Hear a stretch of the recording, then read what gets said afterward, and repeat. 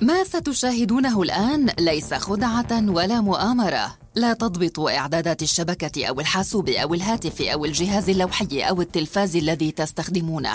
نحن نتحكم في كل ما ترونه وتسمعونه، وربما حتى فيما تفكرون فيه. لذا عدلوا جلستكم واسترخوا واستمتعوا بتجربة الانحيازات المعرفية.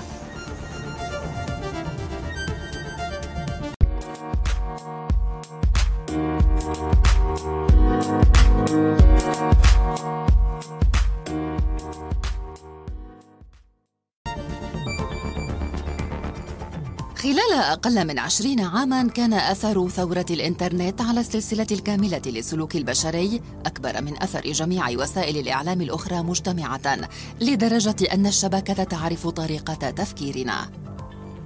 ما هي الآليات التي تتمكن عبرها الحقائق الوهمية أو المختلقة من بلوغ هذه الأهمية؟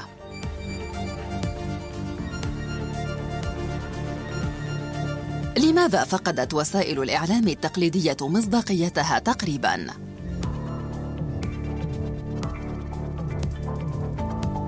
هل لدى أدمغتنا ميل للهراء المقنع؟ في تسعينيات القرن الماضي حلم مبتكرو شبكة الإنترنت بطريقة أكثر ديمقراطية للوصول إلى جميع المعارف البشرية. لذا من المفارقة أن شمس المعرفة اليوم تتحول تدريجياً إلى مجرد تخمينات، مع احتمال جرنا جميعاً نحو ديمقراطية للسذج حقاً. يتنافس مزودو المعلومات مثل الاحترافيين والصحفيين، وكذلك أي شخص لديه ببساطة حساب على فيسبوك أو تويتر لجذب انتباهنا. لا أنظر إلى تويتر أبداً، ولا أعلق على أي شيء عليه أو على فيسبوك، ومنذ مدة تذكر في التلفاز أخبار عن انتشار محتوى ما بسرعة. وماذا في ذلك؟ متى كانت المرة الأخيرة التي غير فيها تعليق على يوتيوب رأي أحدهم؟ غير الإنترنت طرق تواصلنا وحتى قواعد نشر الأخبار تغييراً جذرياً. فقدت الحقيقة والوقائع أهميتها حين صار الكل ينشرون آراءهم بقدر مساو لها من الأهمية، ويبدو أن قيمة الإعجابات على فيسبوك أكبر من قيمة مقالة في موسوعة. بالطبع رواج محتوى معين، أو بعبارة أخرى احتمالية أن يظهر هذا المحتوى أمامي ويستميلني على نحو مقنع ستصبح أكبر، وتتعزز احتمالية جذب انتباه الناس إن كان ما ينشر يستغل اتجاه الانحياز الطبيعي للعقل البشري. تشبه شبكات الإنترنت اليوم متجر خردة شاسعاً مليئاً بالتلاعب والتخمينات والخرافات. المشتبه فيه الرئيسي ليس جوجل ولا فيسبوك ولا حتى المتنورين، بل أدمغتنا نحن. لا يخلص العقل البشري دائماً للحقيقة، يسمح بعدد من الطرق المختصرة وهفوات التفسير الصغيرة التي تعد نقاط العبور إلى ما يسميها المختصون الانحيازات المعرفية. يتصرف الانحياز المعرفي في طريقة تفكيرنا بما يشبه قليلاً الخداع البصري. إدراكنا لهفواتنا الذهنية الصغيرة يوازي صعوبة استيعاب رجل كفيف منذ الولادة معنى الخدعة البصرية.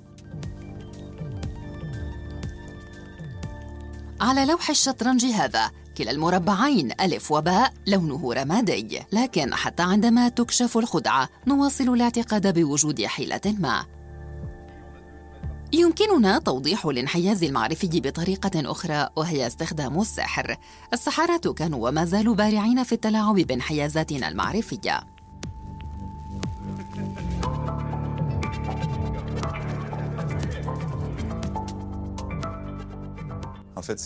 في الواقع إن أزلنا جميع الانحيازات سيكون إيمان الناس بالسحر صعبا جدا. قد نؤمن، لكن على الأرجح لن نره سحرا، بل تأثيرات خاصة.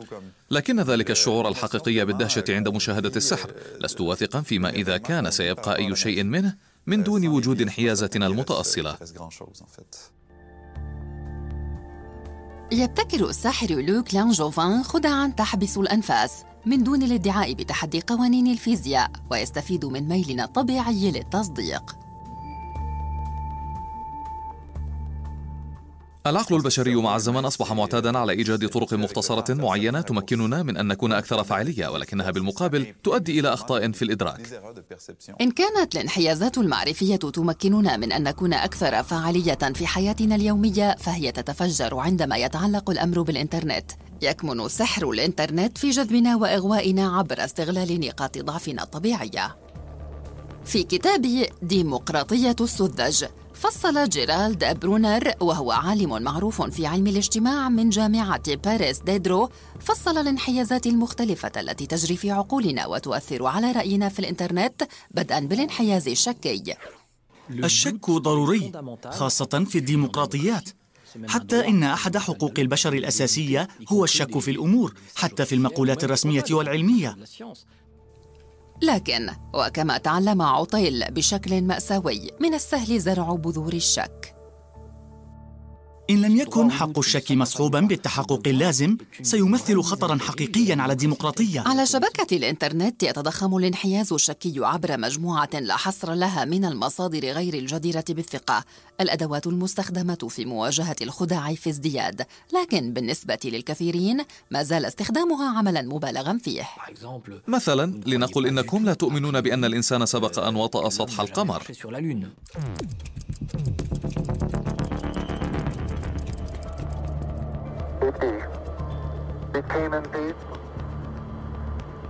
بالرغم من أنكم رأيتم هذا على التلفاز.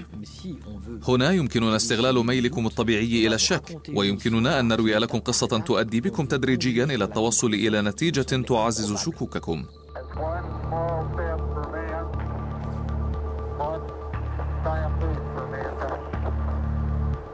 الاعتقاد بأن نيل أرمسترونغ لم يطأ سطح القمر على الإطلاق اعتقاد واهٍ. كان الاتحاد السوفيتي سيسعى إلى كشف الأمر لو كان فيه خدعة.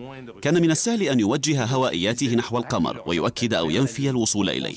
ولمن يقولون إن القمر الاصطناعي كان في إمكانه بث صور من الفضاء، تذكروا أنه في عام 1969 كان وزن القرص الصلب بسعة 100 ميجا بايت فقط، يبلغ طنا كاملا. ربما كان في إمكان صاروخ ساتورن 5 نقل قرص مدمج إلى الفضاء، لكن لن يبقى متسع لمشغل الأقراص. في عامي 2009 و2012 وضعت المسابير الأمريكية والصينية أخيراً حداً للشائعات. إن كنا سنطبق الانحياز الشكي على كل شيء، وإن كنا سنستخدمه لأقصى حد، سنموت. سنقول مثلاً: أعرف أنني سأحرق يدي إن قربتها من النار، لأنني سبق أن قمت بهذا، لكن ماذا عن القدم والرأس؟ لم أجرب تقريبهما من النار بعد.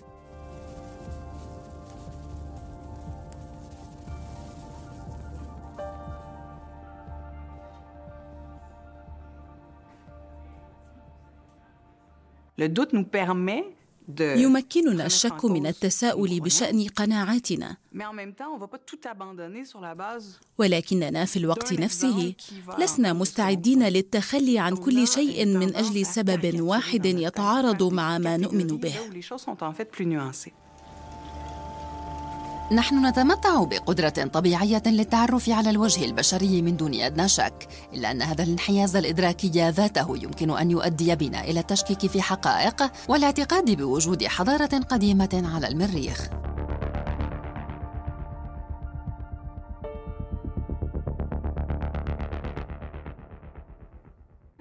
الدماغ آلة لصناعة المعنى، ولذا ليس من المستغرب أننا نواجه صعوبة في تقبل الصدفة على أنها تفسير محتمل. عندما نرى في السماء غيمة على شكل الحصان المجنح ذي القرن، بالطبع لن يكون هناك حصان مجنح. أدمغتنا اختلقت هذا التصور. هكذا تعمل الوظائف الإدراكية. يمكننا أن نسأل شخصاً: هل يمكن أن تستخدم أرقام اليانصيب 1 2 3 4 5 و6؟ لن يقبل معظم الناس بهذه التشكيلة من الأرقام، لأنهم سيشعرون أنها لا تربح. يعرضنا الإنترنت يومياً لأفكار تستغل هذا الميل الطبيعي لإساءة تفسير الإحصاءات والاحتمالات، ويؤثر مفهومنا للصدف على ما نفضله من سيل المعلومات.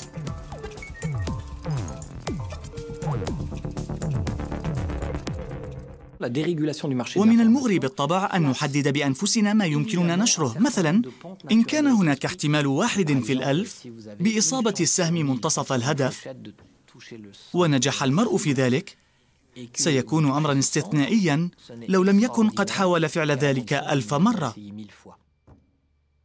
إذن قد يؤدي هذا إلى إهمال المحاولات 999 التي فشلت، وتصوير المحاولة الناجحة فقط، والادعاء أن ذلك الشخص موهوب بشكل لا يصدق. يستمر المجتمع المعلوماتي اليوم في تحذيرنا من المخاطر الضئيلة جدا، وحولنا تلقائيا إلى مجتمع من المصابين بالوسواس المرضي. ربما كان هذا مفيدا في الماضي، لكنه يمكن أن يكون مرهقا جدا اليوم. ربما أتاحت لنا التطورات في الزراعة وصولا أفضل للأغذية الطازجة، لكنها لم تفعل شيئا للتقليل من اشتهاء أدمغتنا للسكر. هذه الانحيازات موروثة عن أجدادنا وليست عيوبا في حد ذاتها. قبل وقت طويل ربما كانت هناك انحيازات معينة مفيدة جدا لأسلافنا. إن كان المرء يعيش في بيئة قاسية وسمع صوتا غريبا بين الأشجار، ربما من الأفضل المبالغة في تقدير الخطر والهرب. إن لم تكن لديه ميول مماثلة لن يعيش لوقت كاف ليحكي قصته ولن يورثنا شفرته الجينية. في أدغال الإنترنت أصبحت المبالغة في تقدير الأخطار والروابط مرعبة. هذا شيء نراه كثيرا في وجهة نظر المؤمنين بنظرية المؤامرة. وقوع حدثين في نفس الوقت يعني أنها ليست مصادفة. لا يعني ارتباط الحدثين أن الواحد مسبب للآخر، لكن إن قلتم بشكل عفوي إنهما مترابطان سيرى الناس علاقة سببية. أصبح إيف جنجرا بعد إنهاء دراساته في الفيزياء مؤرخاً للعلوم يهتم خصيصاً بتطور التفكير الناقد. بمجرد إطلاق شيء على الإنترنت يكون القضاء عليه أشبه بقتل أفعى ب1000 رأس. إنه عمل لا نهائي. يوجد قانون نسيت اسمه يقول باختصار إنه إذا كان إنتاج الهراء يتطلب طاقة معينة فإن إتلافه يتطلب 100 ضعف من تلك الطاقة. وضع ألبرتو براندوليني وهو مبرمج إيطالي قانون الهراء عام 2013. إذن ينص القانون بشكل عام على أن الطاقة اللازمة لدحض الهراء أكبر حجماً من تلك اللازمة لإنتاجه. توصل براندوليني لهذه النتيجة لأنه لم يستطع نسيان قدرة سيلفيو بيرلسكوني على الانتقال من كذبة إلى أخرى في بث حي ومباشر من دون أن يستطيع أحد تصحيح الحقائق. لا يهم. ما الذي تعنيه بأنه لا يهم؟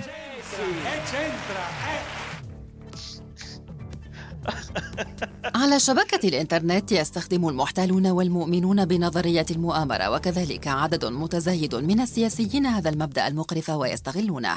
في سوق للأفكار يحق لكل إنسان أن يعبر فيه عن رأيه.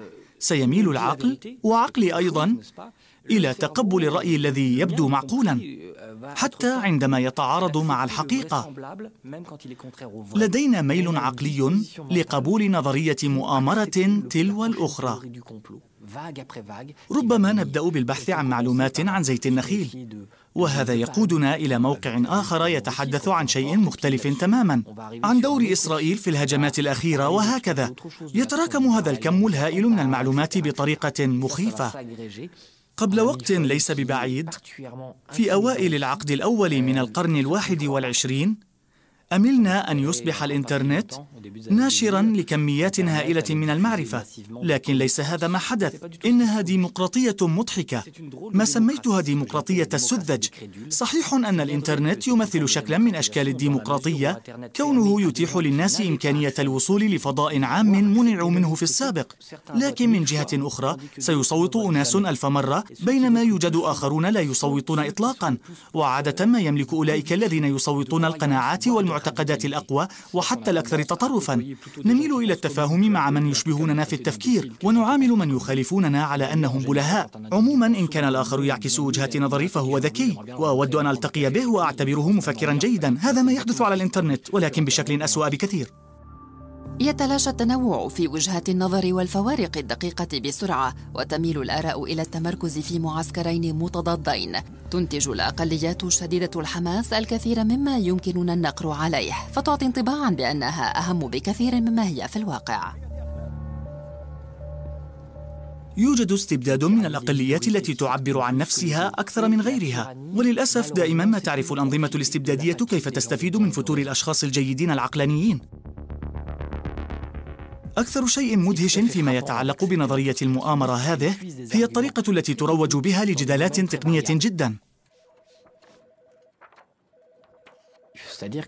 هذا يعني تراكم الجدالات التي لا يجمعها أي رابط والضعيفة نسبيا على أرض الواقع، لكنها تمنح العقل غير المهيئ انطباعا بأنها لا يمكن أن تكون كلها زائفة. من أمثلة القدرة الإقناعية لنظريات أو معتقدات المؤامرة الخوف من اللقاحات، على عكس ما يمكن أن نتخيله. من يؤمنون بها لا يؤمنون بكل حجة فيها، لكن هناك الكثير من الحجج.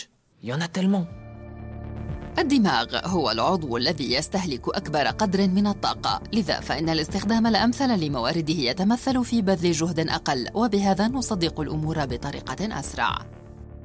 الشائعات ونظريات المؤامرة وما إلى ذلك موجودة منذ وقت طويل في بحر الخيال البشري.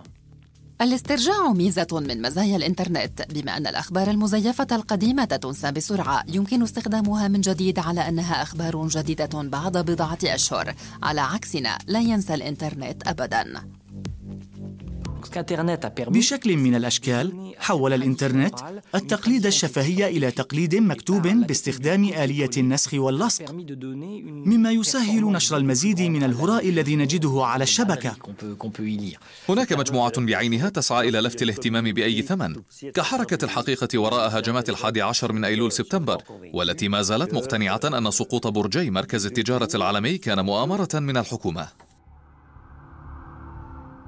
الاعتقاد بأن من المستحيل لطيار غير متمرس قيادة طائرة بوينغ بدقة بعيد كل البعد عن الواقع. بمجرد أن تحلق الطائرة يصير الطيران لعبة أطفال تقريبا. يمكنكم أن تدربوا قردا على فعل ذلك. علاوة على ذلك، لم يرى أحد من قبل اصطدام طائرة بأقصى سرعتها بأحد أمتن المباني التي بنيت على الإطلاق، مبنى وزارة الدفاع، البنتاغون. لا جدوى من أن يزعج أصحاب نظرية المؤامرة أنفسهم بذلك. من يؤمنون بأن حكومتهم تخبئ كائنات فضائية لا يجب أن تأخذ وسائل الإعلام الرئيسية أخبارها من تويتر، بل أن تنقل الأخبار المشروعة فقط، ولا تذكر الأمور التي تبدو هذيانا بحتا.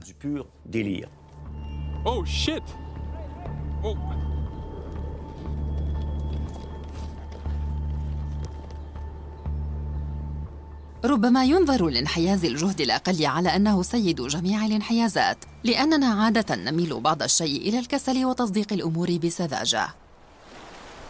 ليست لدينا القدرة على الانفصال انفصالاً تاماً عن معرفتنا السابقة وعن توقعاتنا وآمالنا وعواطفنا، لذا نكون في جميع الحالات منحازين قليلاً خلال معالجة المعلومات. هذا الأمر ليس سيئاً بالضرورة، إذ أنه يسهل التأقلم مع البيئة. توجد طريقتان للتفكير المنطقي. الطريقة الأولى أسرع وأكثر بديهية وتلقائية ولا تتطلب قدرة ذهنية كبيرة، وتتمثل الطريقة الأخرى في ممارسة التفكير والتأمل، لكنها تحتاج إلى مصادر ذهنية. هناك مقالة تشير إلى أن 70% من جميع مستخدمي الإنترنت يقرؤون العناوين فقط، ولإثبات ذلك كتب ما تبقى من المقالة بلغة غريبة، وبالرغم من ذلك أعاد الكثيرون نشر هذه المقالة بناء على العنوان وحده. لذا 70% يقرؤون العناوين فقط. هذا النقص في الجهد المبذول مخيف حقا. أدمغتنا كسولة بشكل عام تعمل في الحياة اليومية باستخدام نمط الاعتقاد. نفترض أن الاعتقاد يتفوق كثيرا على المعرفة لأنه يتطلب بذل جهد أقل بكثير.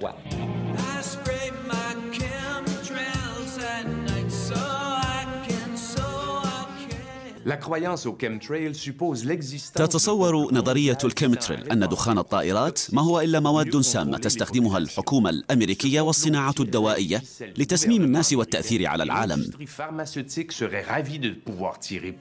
المشتبه فيهم هم البشر الزواحف الذين خلقوا المتنورين.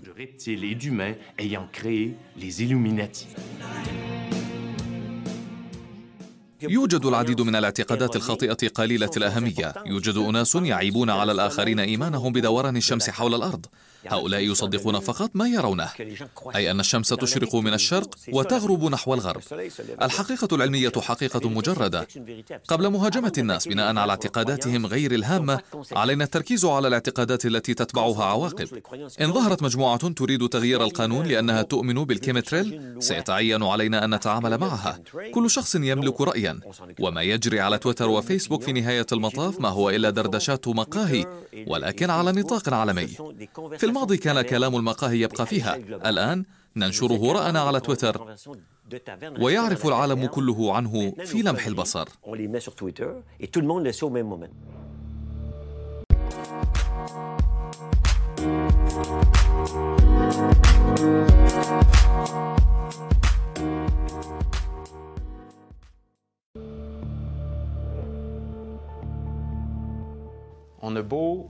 فلننظر إلى أذكى شخص في العالم. ما زال من الممكن لساحر أن يخدعه. لا تتاح للشخص جميع المعلومات التي يملكها الساحر. يمكنه مثلا أن يمارس أمامنا الاستبصار أو التحريك بالتخاطر أو الخداع البصري. نعم، هناك دائما خدعة. أنا مقتنع أن ألبرت أينشتاين كان من الممكن خداعه بخدعة سحرية. نعلم أنها خدعة، لكننا نحب تجاهلها.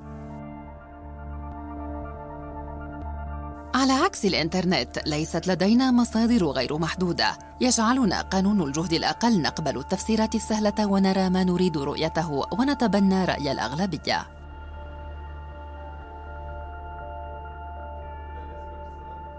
وهذا هو ما نفعله عندما نبتكر خدعة. نحن نستغل الثغرات الإدراكية لدى الآخرين، وبهذا يمكننا خداع الدماغ واجعله يتوصل إلى استنتاجات خاطئة. اعتمادنا التلقائي على جهاز الإدراك لدينا يسمح للإنترنت بخداعنا بسهولة، وانتشار الفيروسات الحاسوبية وعمليات الاحتيال خير مثال، لأنها في الغالب تعتمد على انحيازاتنا الفطرية.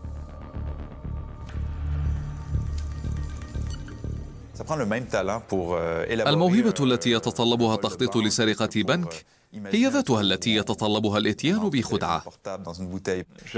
في علم الحاسوب، الفيروس بشكل عام برنامج صمم لإلحاق ضرر بالحاسوب. إحدى الطرق هي ترك ناقل بيانات يحتوي على فيروس في موقف سيارات. عادة يلتقطه الناس ويأخذونه إلى منازلهم ويصلونه بنظام الحاسوب. هكذا أيضا يعمل البريد المزعج أو السبام. معدل نجاحه منخفض جدا، ربما يفلح مع 1 من 1000، وهذا كاف، فالساذج الوحيد هو ما نحتاج إليه. عادة ما يرتبط السحر بعمليات الاحتيال الإلكترونية، لأننا نستخدم نفس أدوات الخداع. أبسط نصيحة، وللأسف نادرا ما تستخدم، هي إجراء تحديثات. الانحياز للجهد الأقل نعمة للمحتالين، فنحن عادة ما نستخدم الإعدادات القياسية وكلمات السر متوقعة.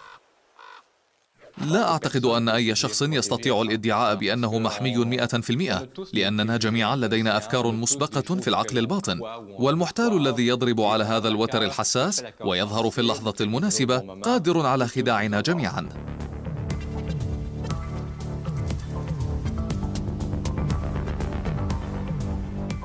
يمتلك خبراء الحواسيب نظرة أعمق من نظرة أولئك الذين يتخيلون أن مراكز البيانات الضخمة التي يحتاج إليها الإنترنت موجودة فعليا بين الغيوم.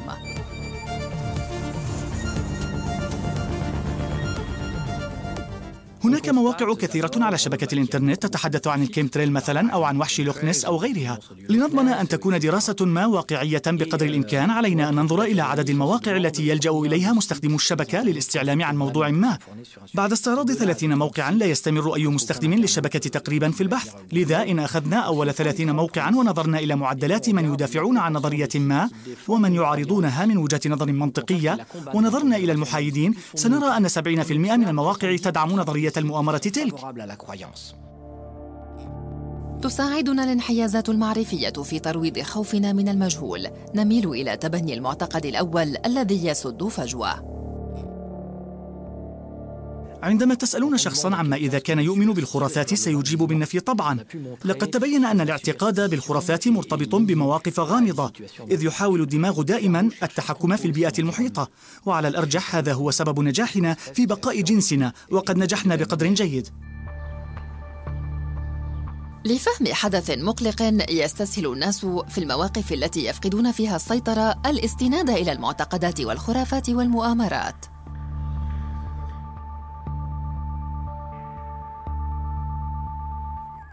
في الحياة اليومية عادة ما يترجم الشعور بفقدان السيطرة إلى أفعال كالدق على الخشب لإبعاد العين أو الحسد، أو قراءة الأبراج، أو استكشاف معتقد جديد. مارتين دراغو تملك متجرا في كيبيك يقدم خدمة يتزايد الطلب عليها باضطراد. توجد أحداث في حياتنا لا نستطيع التحكم فيها، وأعتقد أننا عندما نكون أكثر اتزاناً يصير اجتياز تلك اللحظات أسهل. لا أعتقد أن الطريق هو المهم، بل الاتجاه. لخرافاتنا جذور قديمة. بعد مرور 2000 عام على أبحاث عالم الفلك والجغرافيا بطليموس، لم يجري تحديث على نظام تحديد المواقع العالمي. لقد تحركت كل الأبراج، ومعظم الناس الذين يعتقدون مثلاً أنهم من مواليد برج العذراء لن يكونوا على الأرجح كذلك. بشكل عام نحن نحكم على قيمة شيء ما عبر مقارنته بشيء آخر. إن اشترينا مثلا شيئا ب20 يورو ولكن قيمته الفعلية 40، فسوف يمنحنا الدماغ إحساسا بأننا قد أبلينا بلاء حسنا. هذا ما نسميه انحياز الارتساء. تأثير الانطباع الأول الذي نأخذه عن العديد من الأشياء يتجاوز الجانب الاقتصادي. بروفيسور العلوم المعرفية أندرو شتولمان يولي اهتماما خاصا للنظريات الساذجة التي تطفو أحيانا على السطح من الطفولة. كأطفال نميل إلى تشكيل نظريتنا الخاصة عن العالم بهدف تفسير الأحداث اليومية المحيطة بنا، لكنها نظريات ليست دقيقة بالضرورة ولا تتوافق مع النظرة العلمية للعالم. إلا أن هذه الأفكار الحدسية لا تختفي أبداً، كل ما هنالك أنها تقمع، وإن كان الشخص مثقلاً أو تحت ضغط الوقت أو كان عقله منشغلاً بالكثير، عندئذ يظهر هذا المفهوم الحدسي من جديد. قولنا إن النبات حي استغرق وقتاً أطول من قولنا إن الحيوان حي، لأن النباتات لا تتحرك. كان فهمنا السابق لماهية الكائن الحي أنه ذلك الشيء الذي يستطيع الحركة بنفسه.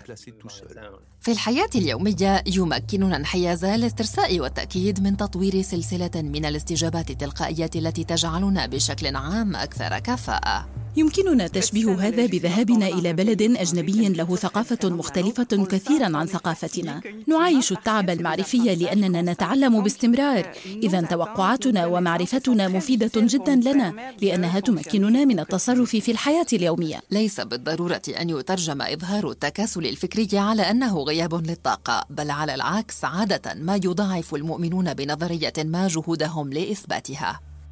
المؤمنون الحقيقيون بمسألة ما أكثر حماسا من المواطنين العاديين، لأن دافعهم أكبر. هم يملؤون المساحات التي تركت خالية في سوق المعلومات المتحررة.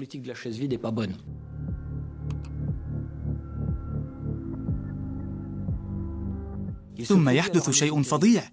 يمكن لاستبداد الأقليات هذا أن يقنع الأشخاص المترددين أنها على حق. على الشبكات الاجتماعية يعد التوافق جزءاً فاعلاً من الانحياز التأكيدي، أي أن أفراد المجتمع المنسجم سيرفضون بلا هوادة أي عنصر لا يتوافق مع قناعاتهم الجمعية. نعم، الإنترنت فريد، لكن علينا أن نتمكن من تدريب الناس لكي يستطيعوا في المستقبل القراءة بين السطور. أقوم بخدعة ثاني الأدوات كثيرا لأنني أعلم أن البعض يؤمنون بأن هذا ممكن بسبب كل ما حدث مع الساحر والممثل أوري جيلر وما يرونه في الأفلام. هذا يمكنهم من أن يحلموا. يساعد تصديق تخيلات العقل في سد الفجوات، وربما يمنح الإنسان الرضا، لأنه عندئذ يعتقد أنه أذكى من الآخرين ومن الأقليات المطلعة على الأسرار. لدى تفسير كيفية بناء آثار العصور القديمة نجد مثلاً الكثير من النظريات التي تعتمد على مصادر علمية غامضة. إذا قسمنا ضعف طول قاعدة الهرم على ارتفاعه تكون النتيجة مقاربة لقيمة باي، وللحصول على سرعة الضوء تقسم الدائرة الكبيرة المحيطة بقاعدة الهرم على الدائرة الداخلية الصغيرة داخله، بالإضافة إلى تفاصيل كثيرة تجعلنا نتساءل من وراء هذا البناء. كما تعلمون، الأشخاص الأصغر سناً يحصلون على معظم معلوماتهم من الإنترنت على عكس الفئات العمرية الأخرى، ويؤمنون أكثر بما يقرؤونه على الشبكة. لا أتخيل حياتي من دون الإنترنت، هذا مؤكد. لا بأس بالكتب، لكن موسوعة ويكيبيديا كتاب لا نهاية له. أستخدم فيسبوك وتويتر وسناب شات للتسلية. معظم المعلومات على فيسبوك ليست موثوقة بالضرورة. لا يأتي الشباب إلى هنا لشراء المجلات أو الصحف. يوجد عدد قليل من الناس في عمري، وربما حتى أصغر ب10 سنوات، لنقل في عمر 40، لكن أصغر من هذا لا. يساوي عامل أبعاد الكشك 2.64755 بالضبط، وهو عامل أبعاد الهرم. يبدو أن هناك شفرة سرية وأبعاداً إلهية. بهذا عدنا من جديد لباي وسرعة الضوء.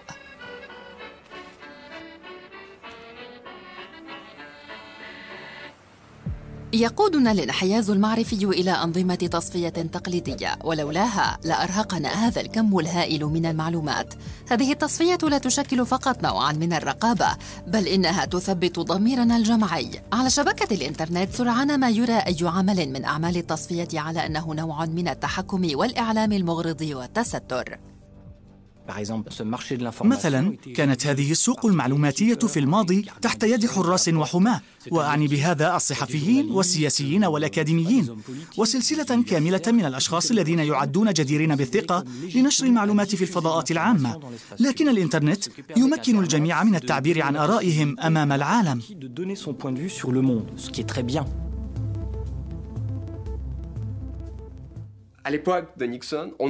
في أثناء حكم الرئيس الأمريكي نيكسون حالفنا الحظ بوجود أطراف فاعلة صادقة في مجتمع المشهد المذهل. اليوم حل محله المجتمع التجاري. أي صحفي أو أكاديمي أو كاتب يحاول تحليل نظرية من نظريات المؤامرة يتهم مباشرة بأنه جزء من هذه المؤامرة أو تلك. الانتشار السريع عبر الإنترنت يفقدنا رد الفعل الطبيعي المتمثل في ضرورة التحقق من مصداقية المعلومة من خبراء حقيقيين. الكسل يمنعنا من ذلك. في الماضي عندما كنا نفتح كتاباً مثلاً، عرفنا أن أحداً كلف نفسه عناء كتابته وتحريره ونشره. كانت عملية متقنة. الآن النشر على شبكات التواصل الاجتماعي أمر نستطيع فعله بيد واحدة وهاتف ذكي في أثناء ركوبنا الحافلة. المعركة الأولى هي معركة جذب الانتباه. نحن في سوق. من ينجح في جذب انتباه أكبر يحصل على مال أكثر. ومنذ بداية العقد الأول من القرن 21 أصبح التنافس أكثر شراسة. وتعرفون ما يقولونه عن الرجال ذوي الأيدي الصغيرة. هناك سعي إلى جذب الاهتمام، وإحدى الطرق لفعل ذلك في السوق المعلوماتية هي الإدلاء بتصريحات مثيرة للجدل.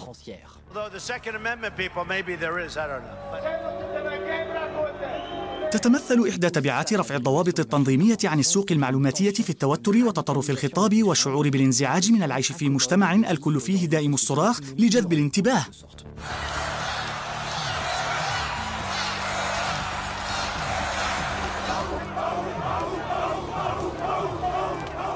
وهكذا فإن الجدل السياسي في الولايات المتحدة وليس فقط هناك يسبب المزيد من الهستيريا والصراعات. لا شيء يضعف الديمقراطيات أكثر من التلاعب بالرأي العام، ومثلا انتقاد الحياة الجنسية لشخصية سياسية أو الحديث عن أسرار حتى ولو لم تكشف أبدا، فالضرر قد حدث بالفعل. لقد باتت المعارك السياسية مسرحا لجذب الانتباه أكثر منها لطرح مواضيع سياسية هامة. من الواضح أن في الإمكان خداع العامة لغايات سياسية. إنها عملية فكرية تضلل الناس وتخدعهم. تقليدياً كان الصحفيون هم حراس الديمقراطيات، لكن هل يستطيعون الحفاظ على هذا الدور في العالم الافتراضي؟ وإن لم يستطيعوا، من سيحل محلهم؟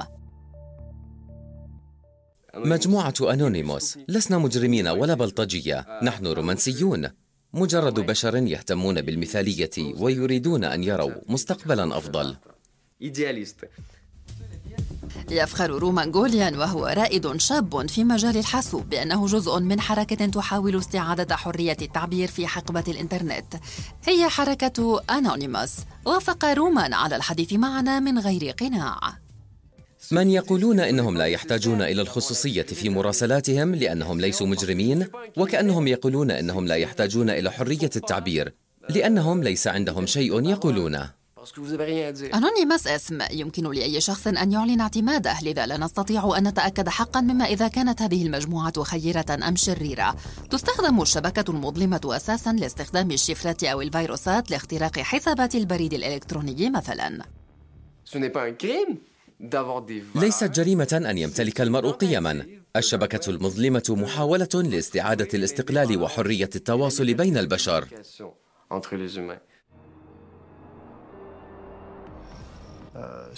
تنشر قناة روسيا اليوم الفضائية التي يمولها الكرملين الروسي جميع أنواع نظريات المؤامرة التي تكون لها أحيانا خلفيات أيديولوجية جدا. كثيرا ما أثبتت روسيا اليوم بأسلوبها الإعلامي الذي يبدو مثاليا وحسن السمعة أن العثور على الحقيقة لا يكون بالضرورة في وسائل الإعلام التقليدية.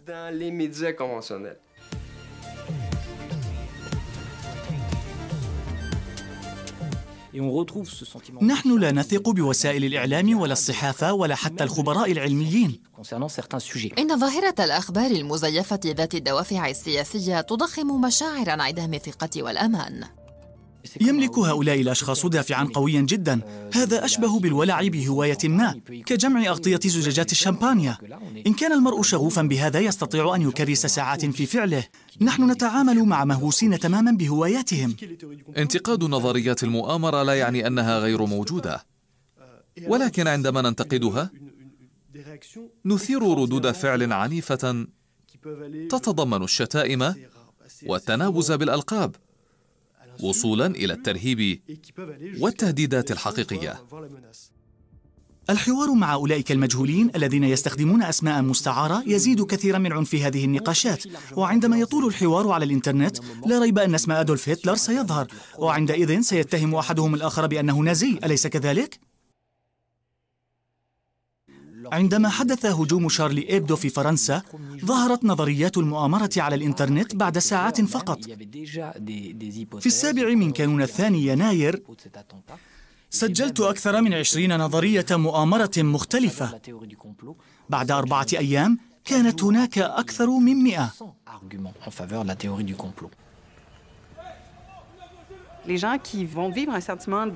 الأشخاص الذين يشعرون بالتهديد يهتز اعتقادهم الجوهري بأن العالم مكان آمن.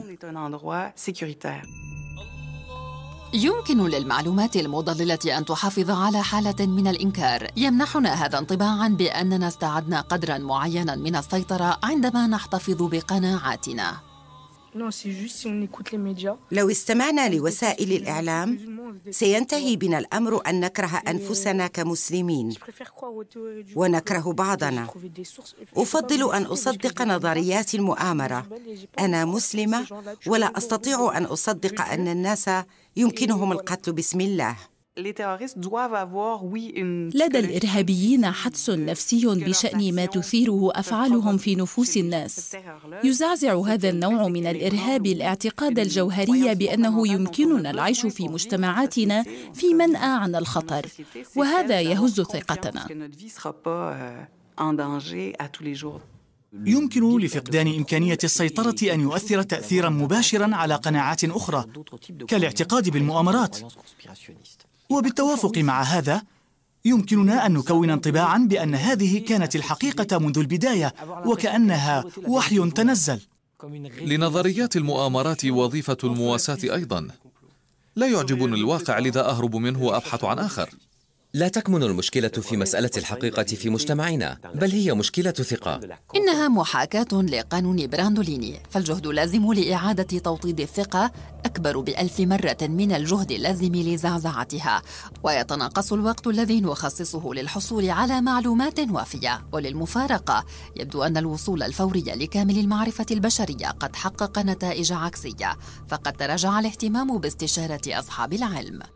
لدينا جميعا هواتف محمولة، لكن عددا قليلا من الناس يفهم حقا كيفية عملها. الأمر أشبه بالسحر. نخلط الحقائق الجادة بمعلومات مجنونة لتلبية نزعات طبيعية في عقولنا. نقول مهلا، ما هذه القصة التي تتحدث عن اكتشاف هياكل عظمية لبعض العمالقة؟ وفي النهاية نرى صورا مزيفة.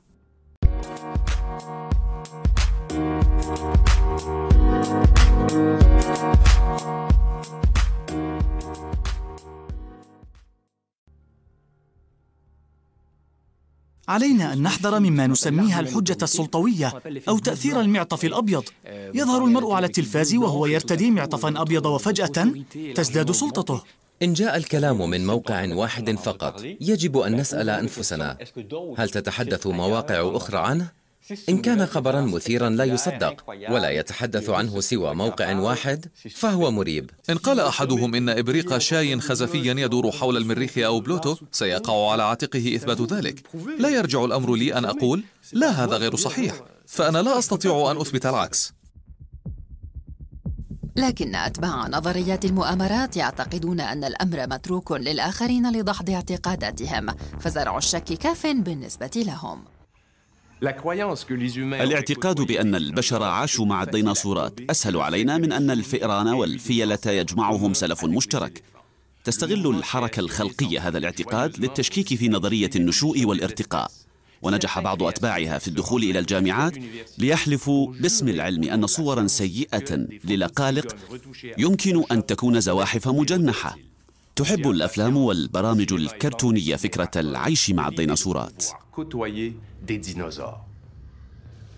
منذ لحظة تقسيم مجالات العلم صار على العالم أن يثق بزملائه، وإلا سيضطر لتكرار كل التجارب طوال الوقت. هذا مستحيل تماما. أعتقد أننا في حاجة إلى إدراك الاختلافات والعمل على إيجاد تسلسل هرمي والحيلولة دون وضع مصادر المعلومات في مستوى واحد. يجب أن تصاحب هذه الثورة في السوق المعلوماتية ثورة في التعليم لإنشاء عقول ناقدة بحق. كلنا لدينا انحيازات معرفية، إنها حاضرة فينا مهما بلغ مدى ذكائنا وثقافتنا. لا يمكننا إلغاء ذلك الجزء من الدماغ الذي يحب اكتشاف الأشياء ويريد أن ينمو. أعلم أن هذا الجزء موجود. قد لا تكون معضلة الإنترنت أكثر من حركة بندول يتأرجح بين المعرفة والاعتقاد، والشباب يبدعون في اختراع شبكات للمعرفة القيمة وبعيداً عن انحيازاتنا المعرفية. وحده حماس عقولنا الناقدة هو الذي يستطيع حمايتنا من الوقوع في فخ ديمقراطية السذج.